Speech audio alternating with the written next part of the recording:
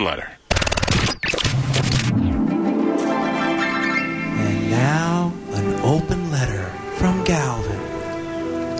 This is an open letter to people that ride bikes. Dear people that ride bikes, seriously? First off, let's be completely clear. There are only two types of people that ride bikes.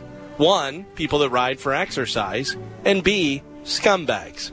Listen, gyms were closed. People needed exercise, and a lot of people have been out riding around, and I get that.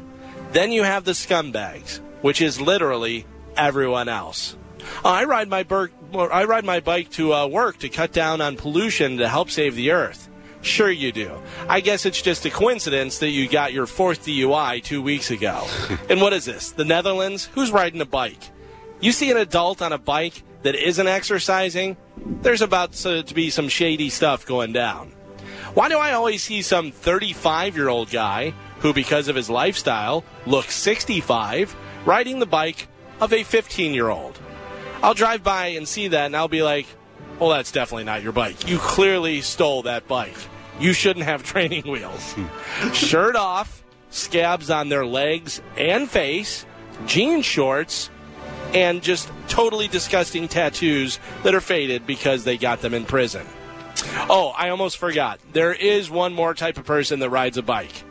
The douchebag.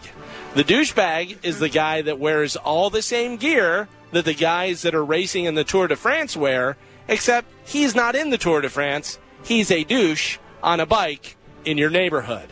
Right now, he's shaving his legs to become more aerodynamic to win the race that only happens in his head. Why are you wearing the tight little outfit? You can just wear shorts and a T-shirt. You don't have to beat anyone. Could you imagine going to play pickup game of basketball and someone showed up in head-to-toe Miami Heat uniform? You'd be like, this guy is totally nuts. By the way, that is exactly what I imagine Dom wears every Tuesday at the Y. I'm Galvin from the Mike Kelta Show, and this has been an open letter to people that ride bikes.